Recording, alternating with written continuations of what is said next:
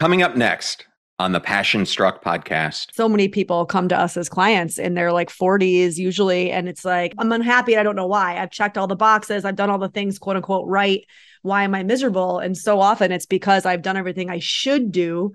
Yeah. And also I want to say that what you went through doesn't stop, because when we get into a relationship, it shouldn't stop. We're always growing, evolving, and exploring self. We change, our partner changes, the relationship changes. So it's not like you do all this work when you're single and then you meet someone and then you just... The work stops. Yeah, it all stops. A lot of people do that, and I think that's where they drop the ball. Welcome to Passion Struck. Hi, I'm your host, John R. Miles, and on the show, we decipher the secrets, tips, and guidance of the world's most inspiring people and turn their wisdom into practical advice for you and those around you. Our mission is to help you unlock the power of intentionality so that you can become the best version of yourself. If you're new to the show, I offer advice and answer listener questions on Fridays. We have long-form interviews the rest of the week with guests ranging from astronauts to authors, CEOs, creators, innovators, scientists, military leaders, visionaries, and athletes. Now, let's go out there and become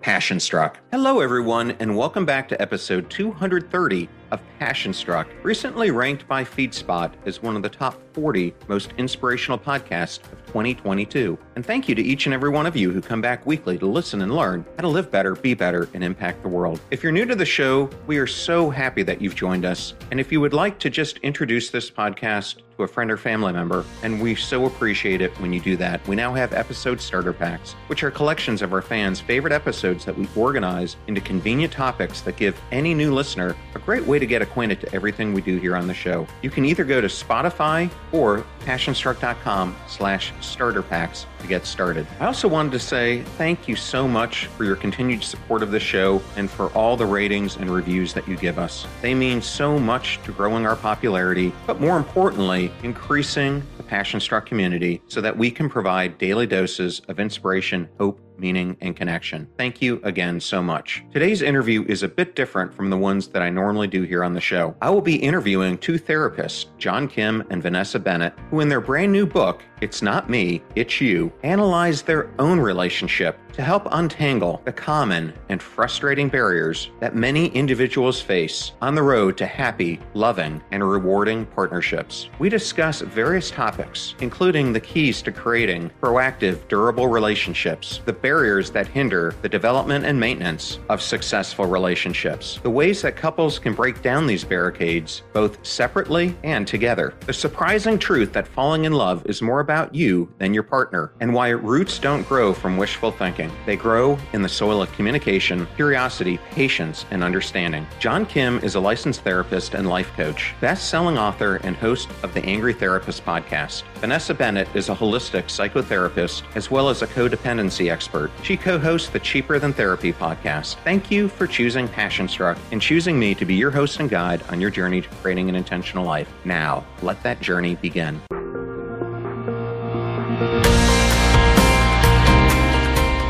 I am so ecstatic today to welcome John Kim and Vanessa Bennett to the Passion Struck podcast. Welcome, John and Vanessa. Thank you, John. Yeah, thank you for having us. Well, I'm sure if we're going to talk about relationships and talk about this incredible new book that you both wrote together, the audience would probably love to get an understanding of how you two met and what was going on at that point in time with each one of you. Yeah, great question. It was interesting because we met on a blind date, and these days with swipe culture, people don't usually go on blind dates or meet in person. So that was old school. And I can say for me, I was at a time in my life where I was trying to be single on purpose. I've been in many relationships, but I haven't had a lot of single time. So I was trying to do all the things that I missed out on and all the stories that I hear about people single in their 20s, like all the debauchery and waking up with people they don't like and the drugs and threesomes and all that. I was trying to quote unquote sow my oats when I met Vanessa. You're welcome. Yeah, on my side of the story, it's interesting because I guess I was in a bit of a different place. Like I was single for most of my 20s living in New York City. So I did the sowing of the wild oats, and I had gotten out of a long relationship a few years before John. And then I had gotten out of something that was very short, but very intense and had cut me off at the knees, if you will, maybe about 6 months before him. And so I was really in this place where I was like, I am not going to date anybody anymore unless I feel like they are, I guess, what? All in. All in. Well, all in, but more so I wanted to make sure they were on the same page with me as far as like growth, evolution, like a hunger for a deeper, more conscious type of relationship. And I remember my mom saying, you're really starting to limit your dating pool. And I was like, I don't care. I'd rather be single at this point. Anyway, so a friend of mine had been following him on Instagram for a long time. And I had every once in a while seen his stuff. But for some reason on one day, he posted something and it intrigued me.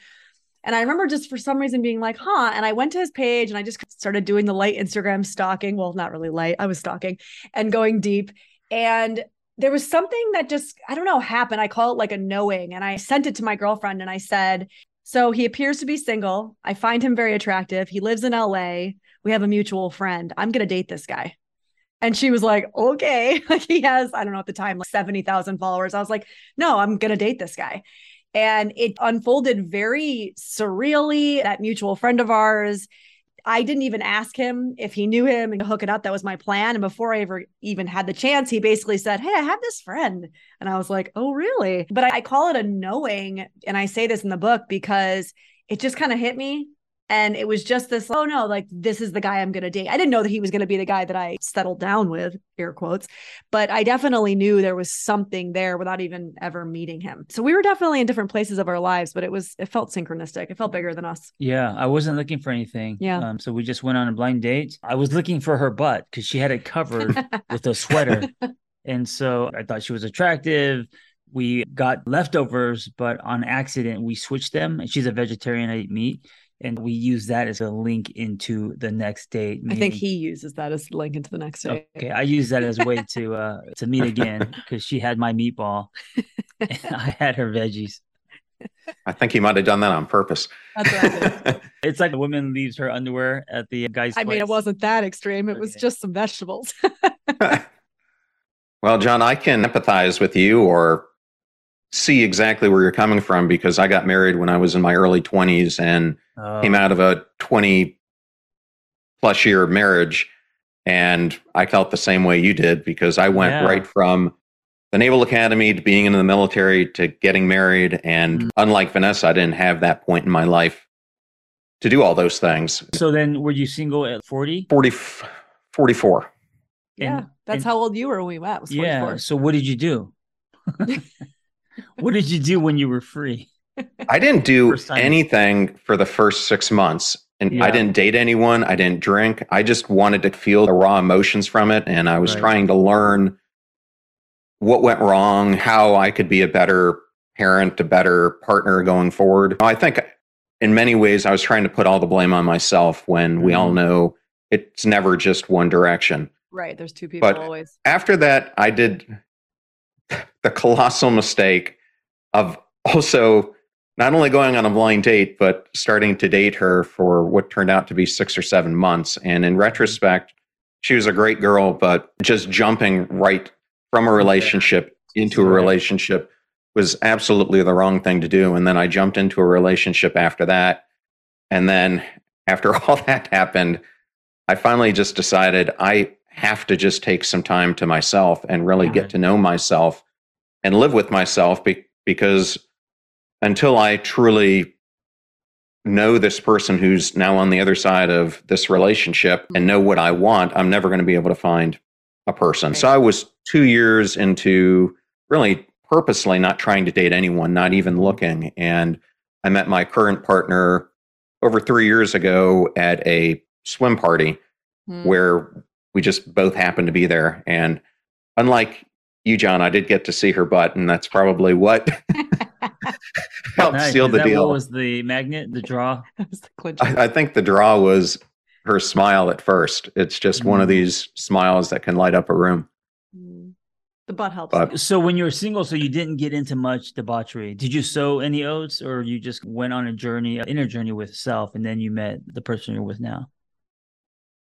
No, I went down the path that many people who come out of a long-term marriage do. And I went through Exploring, and I started dating people I would have never before have ever thought about dating, just because I was so worried that I'd put myself in a certain box with my ex that I just wanted to test things out and see, am I not looking in the right direction because I have this preconceived notion of the person I'm supposed to be with. That was an interesting journey, and I learned a lot about myself, had some phenomenal experiences through it, had some not so great experiences, but feel like I grew a lot through it and am now on the other side of it, a much better partner and parent and everything else from what I've learned.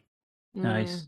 Yeah. I like that idea of having this almost awareness that you have even put yourself into a box at all, right? Because I think so many of us don't question that. We don't question the preconceived idea of who we quote unquote should be with, what our lives should look like, right? And we just do it. And then we can't figure out why we're miserable, why we're unfulfilled, right? So many people come to us as clients in their like 40s usually, and it's, I'm unhappy. I don't know why. I've checked all the boxes. I've done all the things, quote unquote. Why am I miserable? And so often it's because I've done everything I should do, right? But not the things that I actually wanted to do, or I didn't do any self-exploration or any of the things that you were just talking about. Yeah.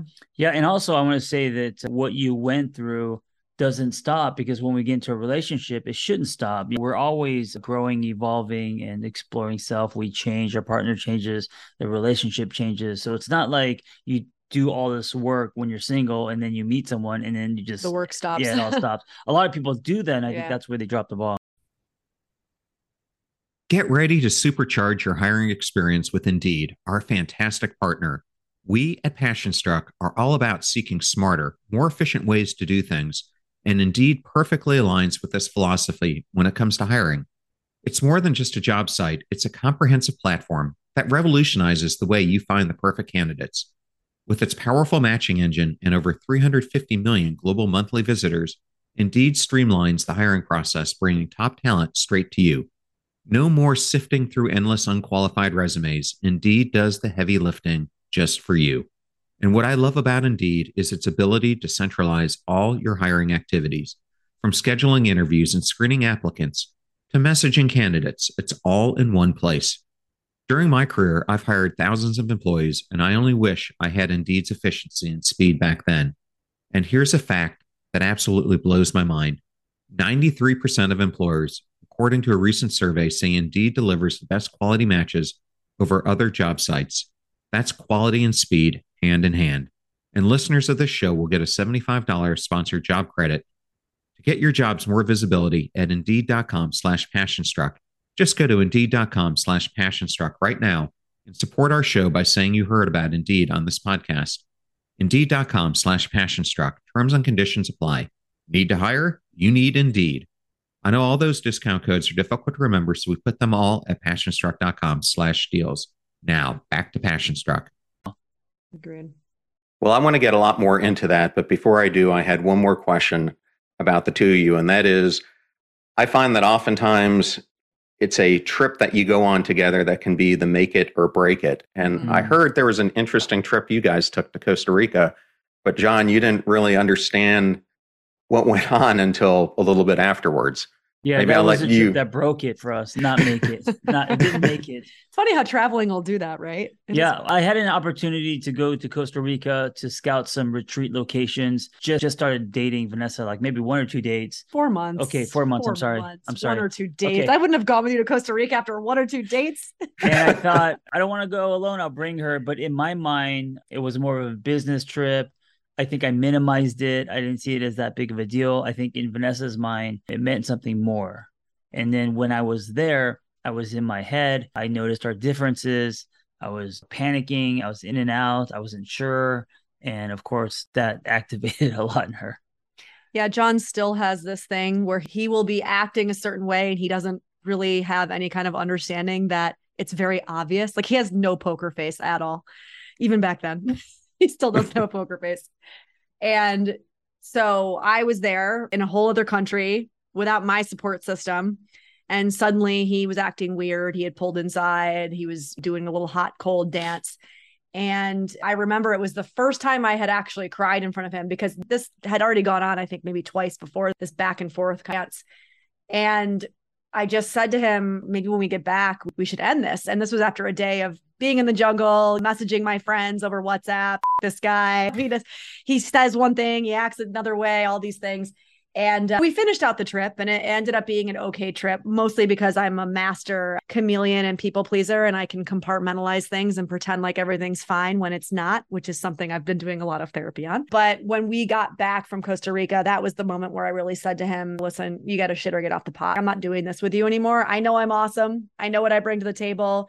If you don't want it, that's fine. I'm not making you, but I need to know because I can't do this. It doesn't feel safe for me. And I gave him almost an ultimatum in a way.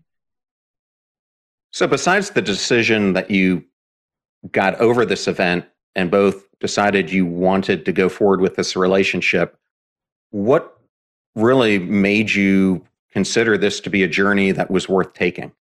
I know for me, it was like I saw John as somebody who shared a hunger for growth and evolution and having that more elevated type of relationship that I was looking for. So in a sense, I looked at him and I saw somebody that I could grow with, and that was really important to me. But I don't know, John, for you, it was a little different, right? Because you were so ambivalent in the beginning. Yeah, I know this sounds weird because my answer is going to sound simple, but it's deeper than this. But I saw a woman. I felt I met someone who can take ownership, who can process things, who had a maturity about her. I felt like this could have legs if we really rolled our sleeves up and started working on this. Well, I think that all is a great backdrop to maybe explaining for the audience, because we all have different ideas of what a healthy relationship is. But as you guys think about it and as you coach people in your sessions, what do you think creates a healthy, lasting relationship? I think first, and this is what many people realize or don't realize because we put so much weight on chemistry and attraction, right? Mm-hmm. And then that tends to lead us to our decisions. There has to be a foundation, a soil, meaning people have to have the ability to create a safe space, as they say. People have to have the ability to look inward, to take ownership, right? If you don't have people doing this, the relationship can be very surfacey, but it could also be very finger pointing, very blaming, and those turn into patterns. And then eventually over time, the plane goes down. Yeah. So without that safe foundation, without the ability to just take care of your own shit and have hard conversations, I don't think you can build a relationship. Yes, safety. And I think all that is safety, right? It's like one has to feel safe to express things, to be heard, to fight because you're going to fight. Then on top of that, obviously the communication skills to even fight, which we're not usually taught. Most of us don't come out of our households growing up knowing how to fight. Some do, but very few fairly. And so safety and communication, I think, go so like hand in hand, right? Yeah. If we're to number it, it would be safety, communication, and that includes self-expression, right? Yeah. A lot of people are afraid to express how they really feel. Or they put finger point. Yeah. And then the third thing is fighting without fighting, how to fight without fighting. Yeah. Owning your shit. Well, I want to get into that a little bit later, but John, I'm going to turn this back to you because you just brought up self-awareness. Why is self-understanding the fuel needed to keep a relationship growing? I think that's where truth starts. And if you don't start with truth with anything, then you're building on sand. So being honest with yourself, where you're at, how you work, why you do the things you do, that is generally awareness of self-awareness. If you don't have that information and you're just going through life based on reactions, I don't think you could build a solid relationship, but also the relationship won't hit the higher notes. It won't be meaningful. I think because a lot of people are in relationships and they just go through, they wake up, they have to go to work, they have sex. It's a lot of kind of going through the motions of one, but I'm not interested in that. So to have a deep, meaningful relationship where the relationship actually causes you to evolve and grow, you have to be introspective. Yeah, I was just talking to my partner the other day, and in the 3+ years we've been together, I can't believe what we've had to weather. Not only COVID, but my younger sister came down with pancreatic cancer. Her dad came down with throat cancer, then lung cancer, then hurricanes and this and that, and kids going to college. And so I know sometimes people get into these relationships and they don't really face any challenges for a long time, and then it hits and it can break you up. In our case, we've had challenges all along that I think could have pulled us away, but I think it's made us a more stronger union. Why do you find when people face these challenging situations, it often leads to demise? And what suggestions would you give the audience on how you can attack that a different way? I think what I see a lot of times is when we're thrown into something that almost like elicits that fight or flight response in us, right? Like the state of panic. For many of us, we revert back to childhood versions of ourselves. For many of us, we go into a place of attack mode. We go into a place of defend ourselves mode. It doesn't feel safe. And so we lose the ability to be vulnerable. All of these things, even if you've done the work, air quotes, right? Like even if you've done the work to be vulnerable and express yourself, when we're under this kind of pressure by big life events like this, it's hard to hold on to that for many of us. And so I think that what I've experienced in relationships where you come out stronger is, number one, not personalizing the other person's kind of response to the panic or to whatever's happening in their life, right? So say, for example, your partner's father obviously got diagnosed with cancer, and suddenly she's like pulling away from you and she's trying to take space. And all of a sudden she's not maybe meeting your needs in the same way that she was before. A lot of people will personalize that. And it actually takes somebody with a lot of self-awareness to say, this actually isn't about me. She's going through a lot right now. I can't expect her to act in this relationship the same way that she always has. Maybe I not make it about me and actually turn it around on her and think about, what can I do for this person? What can I do that is just completely in service of her and of this relationship without almost expecting something in return in that moment? That's really hard. And that takes a lot of work. But in my experience as a therapist, couples who are able to do that for each other in those tough moments usually come out the other side stronger. But again, I'll say it the 10th time, it's hard. Yes. Hey, by the way, if you haven't noticed, I'm a shot glass and Vanessa is a wine glass. My answer is going to be much shorter than that. Every challenge brings resistance. And when we have a resistance, if you are not on a journey of wanting to grow, there's a reaction to that resistance, right? And so with reactions, that stunts growth. People who are self-aware and interested in a better version of themselves, they lean into that resistance. And so I feel like resistance is where the road forks. And every challenge, whether it's physical, whether it's a relationship, where any challenge, like you lose your job, whatever it is, there's going to be this resistance to it. And if you look inward and figure out why you're resisting, and then you start there, there's growth on the other side. I think most people react to the resistance instead of respond. I would like to say that your answer was just as long as mine. Thank you. But it was more potent. Well, a follow on to that, and maybe Vanessa, using your experience, what happens in the case where your partner is very empathetic and very caring and the type who gives a lot of love, but needs it in return, and yet you are completely different? It's hard for you to process emotions like that. What are some of the best tips you could give a person for handling that type of situation? So tips for the person who's similar to me is a bit more avoidant, if we're talking the way that they respond. Yeah, there is a dance that we all have to do. It is very common for the more avoidant to be drawn to the more anxious and vice versa. I do believe that so much of that has to do with our soul's intrinsic desire for growth, actually. And so if we found people that were just like us in every way, we wouldn't be challenged as often as if we found somebody who was different, because that's a mirror. And I think for the more avoidant person in the dynamic, a lot of times it's two things. It's one, speaking up even when you don't want to speak up. So for a lot of people who have this more avoidant tendency, you get into this whole like, it's not worth it. I'm not going to rock the boat. I'll just take care of it myself. We're very good at talking ourselves out of why we should actually talk to the partner in front of us. And so for a lot of us, it's like, just say the thing, no matter how hard, no matter how uncomfortable, no matter how stupid you feel like you might look. Even if you have to write it down first, that's totally fine, but you need to say the thing. Like, period. I don't care what you got to do to get there. You got to say the thing. And then secondarily, becoming very aware of how your body responds in moments of your partner actually seeking closeness, seeking connection. Because for many of us who do fall on more of the avoidance spectrum, that bodily response is one of pulling away, right? It's one of needing to protect, of putting up a wall, even body language, arms get crossed, shoulders pull back, right? Noticing and becoming aware of that. And then if you can, in the moments, allow yourself to breathe and then force yourself to lean in.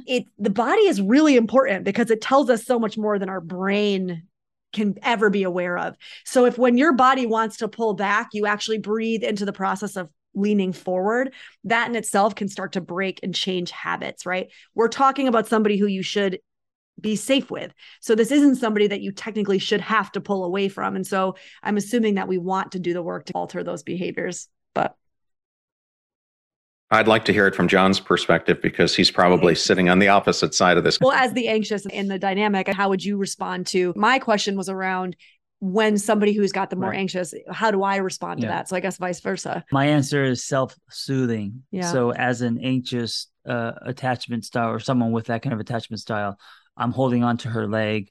I'm wanting her to tell me that I'm attractive and sexy. And if I don't get it, I feel alone. I feel undesired. And that's when my anxiety comes up. And so I have to know how much of it is truth, meaning maybe she needs to give me the validation, compliments, scratching my back, whatever. And how much of it is on me? How much of it is because the sky is falling in my own head, not in real life, right? If that's the case, then I need to self-soothe.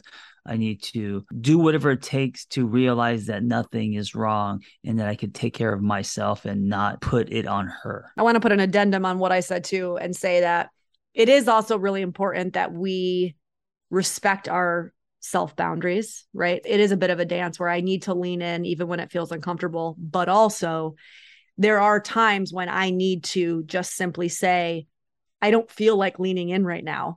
I'm overwhelmed. I'm flooded. I need space. I need to have a day alone, whatever that thing is. And then here's the kicker. It's okay that he's upset. I don't have to fix that for him. I can allow him to be upset, but still say, I need to do this for myself. And I think that's a really sticky dynamic in many relationships, which is I am anticipating that he'll be upset. And so I'm not going to say or do the thing that feels truthful to me in order to not rock the boat. But then what happens is then I feel put upon, resentful, etc. And I see that dynamic so frequently in our relationship, but also in so many couples that I've worked with. It is okay for me to be upset, but I will change the locks on the door. Well, a common theme that kind of runs across your whole book is that daily choice is so important to having a lasting relationship. And this whole podcast is really about how do you create an intentional life? And I've had a ton of behavioral scientists on this show who all say it's the choices that you make in the micro moments of your life. And I know my partner and I say we love each other a lot, but I think what matters more is we often just say to each other, I choose you. Why is this daily choice so important for building a lasting relationship? Because I think a lot of people think that love is given. I think we have expectations. We think that if you are my girlfriend, boyfriend, husband, wife, whatever, that there's some kind of entitlement and there is possession, right? And the daily choice releases some of that, right? Puts more weight on today and me choosing you today, not on the promise, not on the ring, not on forever. And all those things are romantic and sexy. And of course, I'm a hopeless romantic. I love those words as well. But I think they could also be dangerous because then it puts a lot of pressure and expectation on the relationship. One day at a time. Today, I love you.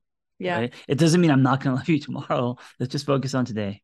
No, I really like that, John. I say a lot of times that in general, we've been taught that relationships are very transactional. So which is what you said. It's because you're mine, you owe me X, Y, and Z. Somebody recently, I can't remember who it was, some influencer or somebody I follow online said that they're married, but they said they've made it very clear and they continue to make it very clear to each other that the number one thing is this happy and fulfilling. And I think they said like once a quarter, basically like a business meeting, they sit down and they say, are you happy and fulfilled?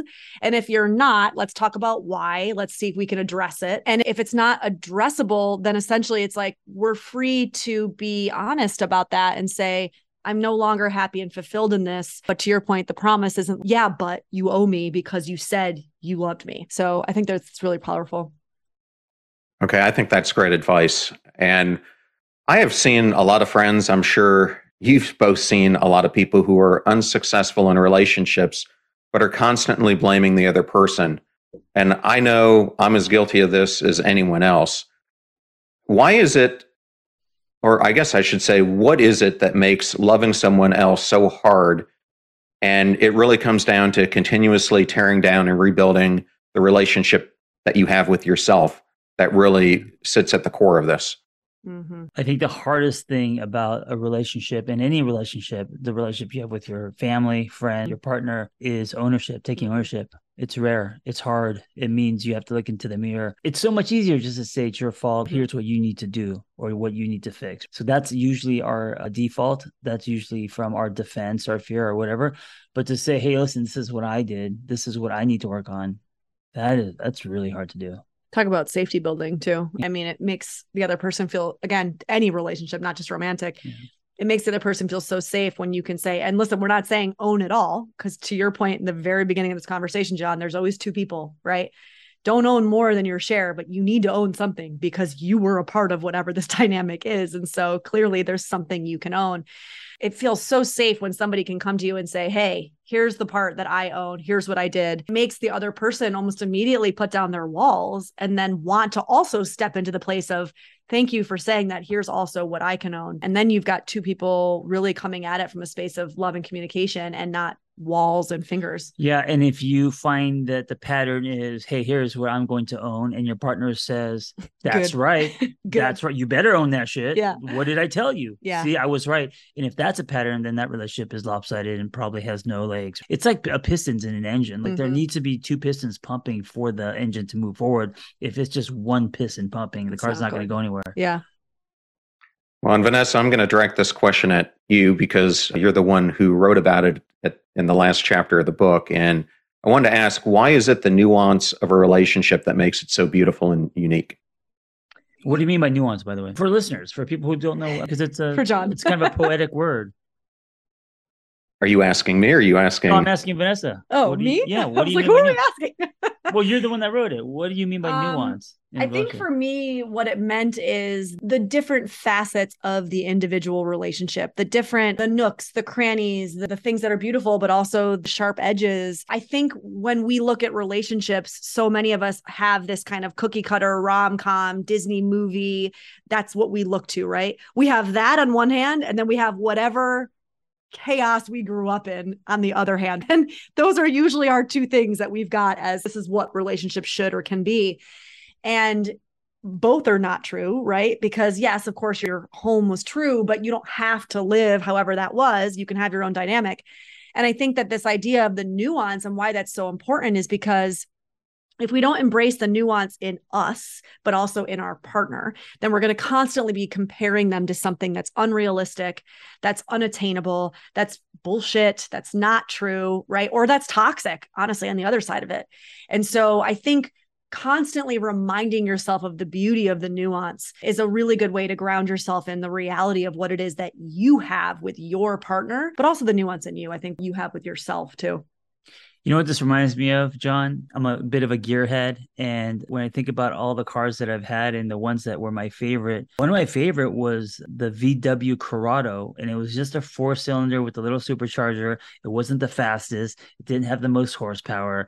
But there was something about when I drove the stick shift, second gear around turns, how it made me feel. And I think relationships are like that in that it doesn't have to be about these big things that we make so important. Like Vanessa says, the nuance that may come in moments, the subtleties, the way that, her lip curls or how she thinks about something in this way, or the way that she holds you or scratches your back, or little things like that, I think matter. And I think generally sometimes more. And generally we overlook those because we're only focusing on the big thing. Yeah, I think that's true. And if you ask a lot of people who've been married a long time, that's what they tell you kept them together was the small things, intimate things that really made them fit like glue and brought them together in times of struggle. So I love that. Well, I wanted to hit on now some topics. Vanessa, I like how you write that I am a messy and imperfect human just figuring out as I go. but I'm also committed to showing up in my messiness and sharing what I have learned. Why is it so important for you to challenge people to think differently about what they know about themselves and about relationships?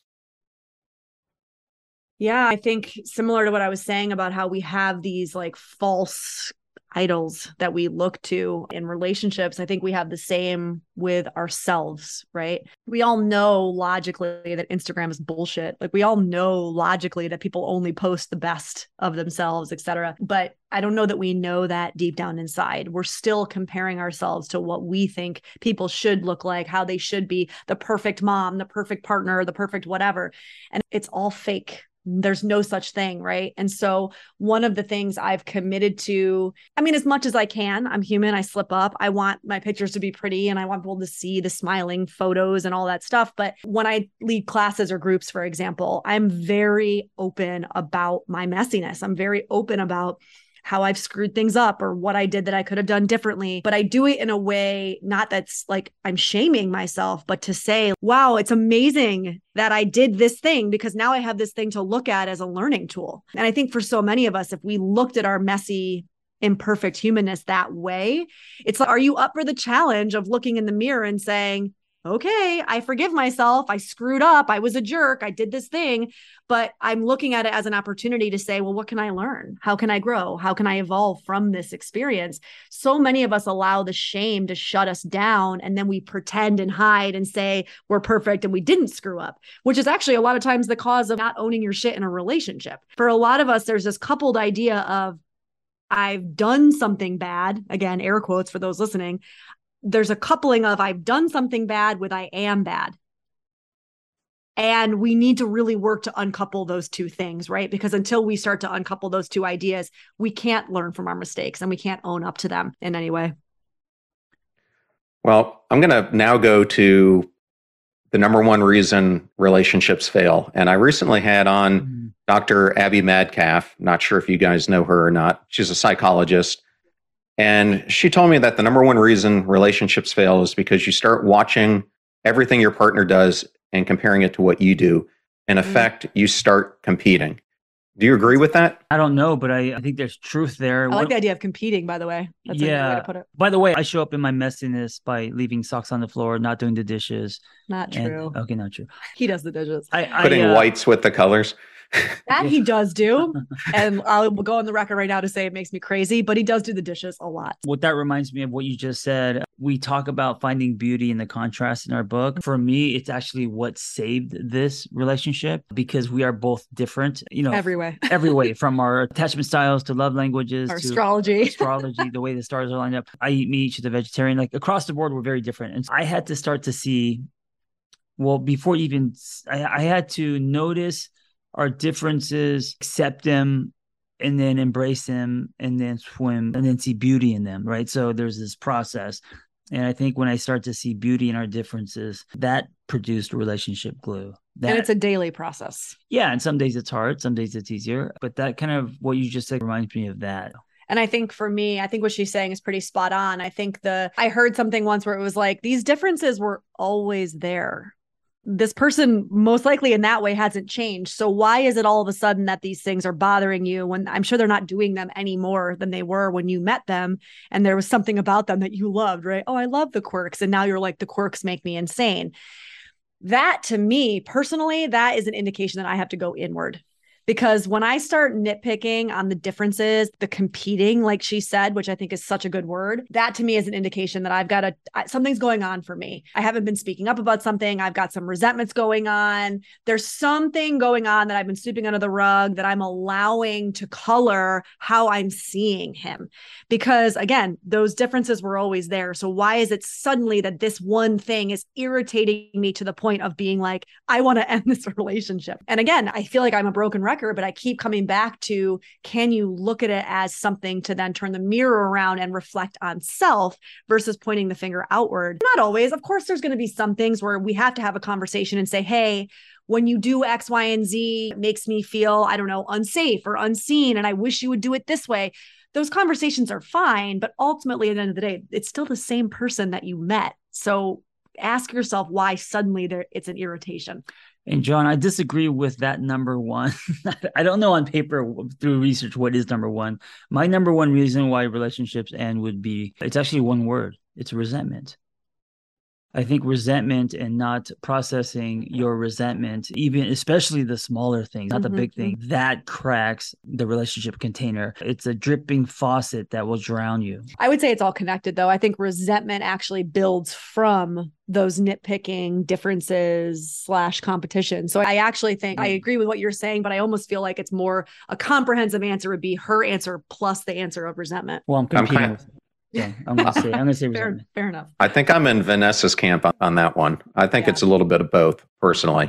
Yeah. Well, so another question that I think people often ponder is, how do you decide, or what questions should you ask yourself and your partner before first moving in with them, or second, getting married to them? Because I often think we don't ask the tough questions ahead of time. And I thought maybe a good way to look at this was in chapter 4, you have the non-negotiables versus preference exercise. I thought maybe that could be a tool that people could use, but I'd like to get your perspective on it. That's a hard question. Yeah. Because people don't sit there with a checklist asking questions. Yeah. They just do it and then figure it out on the way. For me, I think it's less about asking her questions and more about asking myself questions, right? Can you live with this person? Why are you investing in exactly this? as they are, right? Yeah. Are you trying to change this person? Yeah. Can you accept this person as they are, right? Relationships are about compromise, not compromise of self. What are you willing to compromise? So the questions would be more to me, not to her. Yeah, I like that reframe, John. I also think that even the non-negotiables and preferences list, I mean, as an exercise is still more about you. And it's totally fine for you to have a non-negotiables list. We all should. It's a sign of healthy boundaries, really. There are the obvious ones, like there shouldn't be physical violence, there shouldn't be emotional abuse, things like that we should all ideally have on our non-negotiables list.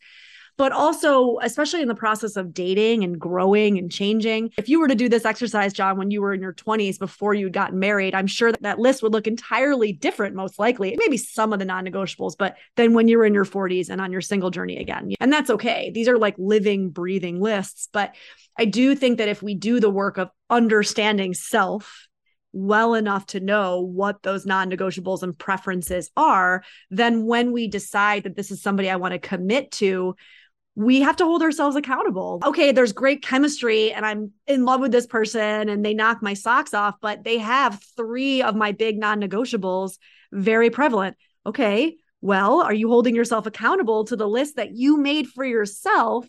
Or are you allowing chemistry and passion to blind you from what you have already established is very important? So I think it is, to your point, John, it's about self. It's about questioning what's important to you and then holding yourself accountable for it. In my 20s, I would have only asked myself one question, and that is she hot? Oh, yeah, exactly. That's most people in their 20s probably. I still ask that, but there's also 15 other questions. Like, can she scratch your back? Not like with a broken sprinkler. This is how she used to scratch my back in the beginning. Now it's great. Now it's amazing. Thorough. I love it. Yeah. But those things can be learned. John, in chapter 7, you write that there's usually one relationship we compare all others to. Why is it that's the case? And what are things we can do or things we can practice to pull ourselves out of our past? Yeah, that's a great question. It's usually because it was the deepest imprint. And that relationship that we compare all others to is usually the one that happened when our hearts were powdered snow, when we were in high school, maybe college, maybe in our 20s, our first broken heart, early on when we haven't experienced all the colors. And so that imprint is very deep. And so we compare, as we grow up, we compare everything to that. And we don't realize that we're older now. It's like when you go back to high school and you're like, oh my God, look how tiny that chair is. It looks so small. Or where you got into the fight, or where you kissed that person on the bleachers. Everything looks tiny. And it's because you're imagining it through the eyes and body and the experience of when you were 20, not when you're 49. And we tend to compare things to things we shouldn't compare to. Yeah. And then how do you get past that? Being aware of it, and then giving yourself new love experiences that starts to eclipse the old. Loving and putting weight on different things, and then dropping into your body and experiencing something different that is different than what you're used to, and you realize, oh, it can be like this. I had a therapist once ask me when I was in my 20s and I was still processing that exact relationship and breakup. I remember she said to me, and it seemed simple, but it was really groundbreaking to me at the time, where she said, are you still in love with / are you pining for this person? Or was it the moment and the time and the feeling in your life that is what you're actually missing?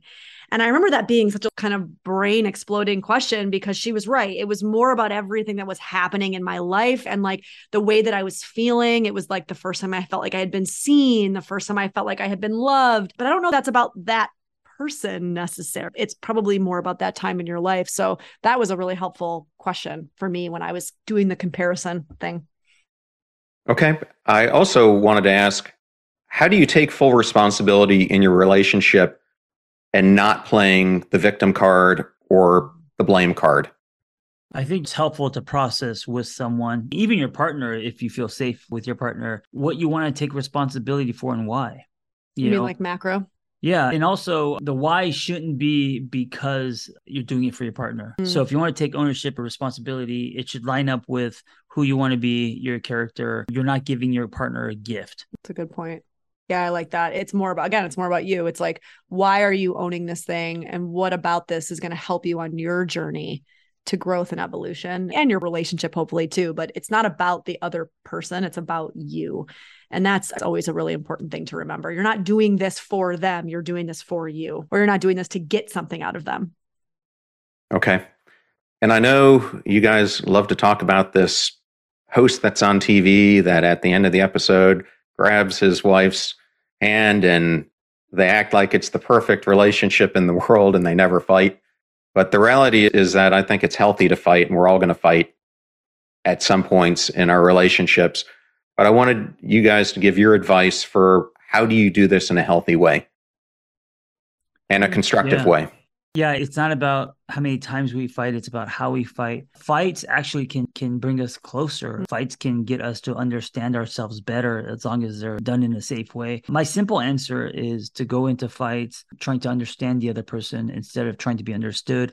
And that comes from half of my life always going into fights, trying to get the person to understand me first before trying to understand them, or sometimes not understanding them. And so if you have two people trying to understand each other first before trying to be understood, it neutralizes that space. It makes it safe.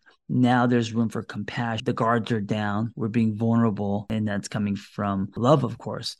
Usually people go into fights trying to prove their point, to be understood, trying to say this is why I'm right and you're wrong. And then that's when the magnet flips, and that's when the fights are just toxic and not productive. Yeah. And I want to say too, that just because you're trying to understand them and that's your kind of mission going into an argument or disagreement doesn't mean that you have to agree with them.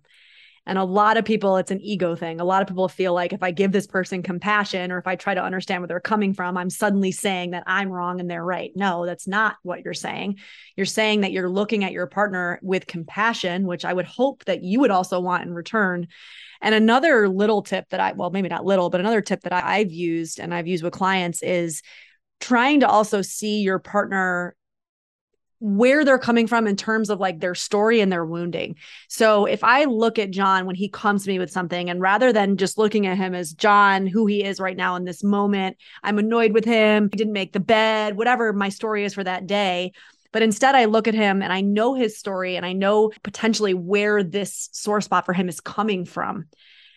It brings me into a place of compassion because I'm almost looking at him like young little boy version of John. And it's really hard to be pissed off and angry when you're looking at your partner through the lenses of them as like a 9-year-old when they first got in trouble for doing this thing that now has become a pain point for them. So I think that can also be really helpful. So you're processing John like the water boy was processing the victims in that movie that he was going to tackle. Maybe that's what happens when you're a therapist. You're just constantly looking at them and their inner child, but it is helpful. Well, I wanted to end this in the way that you end the book, and that is that you give 10 different love lessons. We obviously don't have time to go through them, and I want people to buy this amazing book, which I'll show here again. We're not going to go through all of them, but I wanted to touch on maybe a couple of them. So one you write about is that love is not a battlefield, but your head is. Yeah, that's play off Pat Benatar's song, Love is a Battlefield. I think that it's not love, it's everything that's in between our ears. It's our distorted thinking. It's loving with our past. It's comparing everything it's our inner war. And that's what can make love a roller coaster or quote unquote crazy or a battlefield. Mm. Okay. And I'll ask another one. If someone is unsure about you, it's not worth the investment.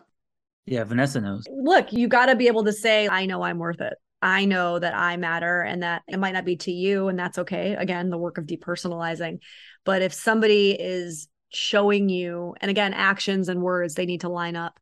So if somebody is showing you that they're unsure, you need to show yourself that you are sure. Because if you don't choose you, and that's hard for a lot of people, and that's a lifelong journey. It's something I'm still working on. Okay. Well, for the listener out there, there's so much in this book that we didn't get a chance to cover. Things like the sticky relationship dynamic and what swimming past the breakers mean, and so many other things. So I would highly encourage you to pick up a copy of this great book. I always love to end with this question, and I'll ask you to both answer it. This is unique because you wrote this book together. What did you hope when you were writing it that a reader would get from reading it? Like what lessons? Yeah. For me, it's two things. One, the therapists are human. We're not perfect and we have issues as well.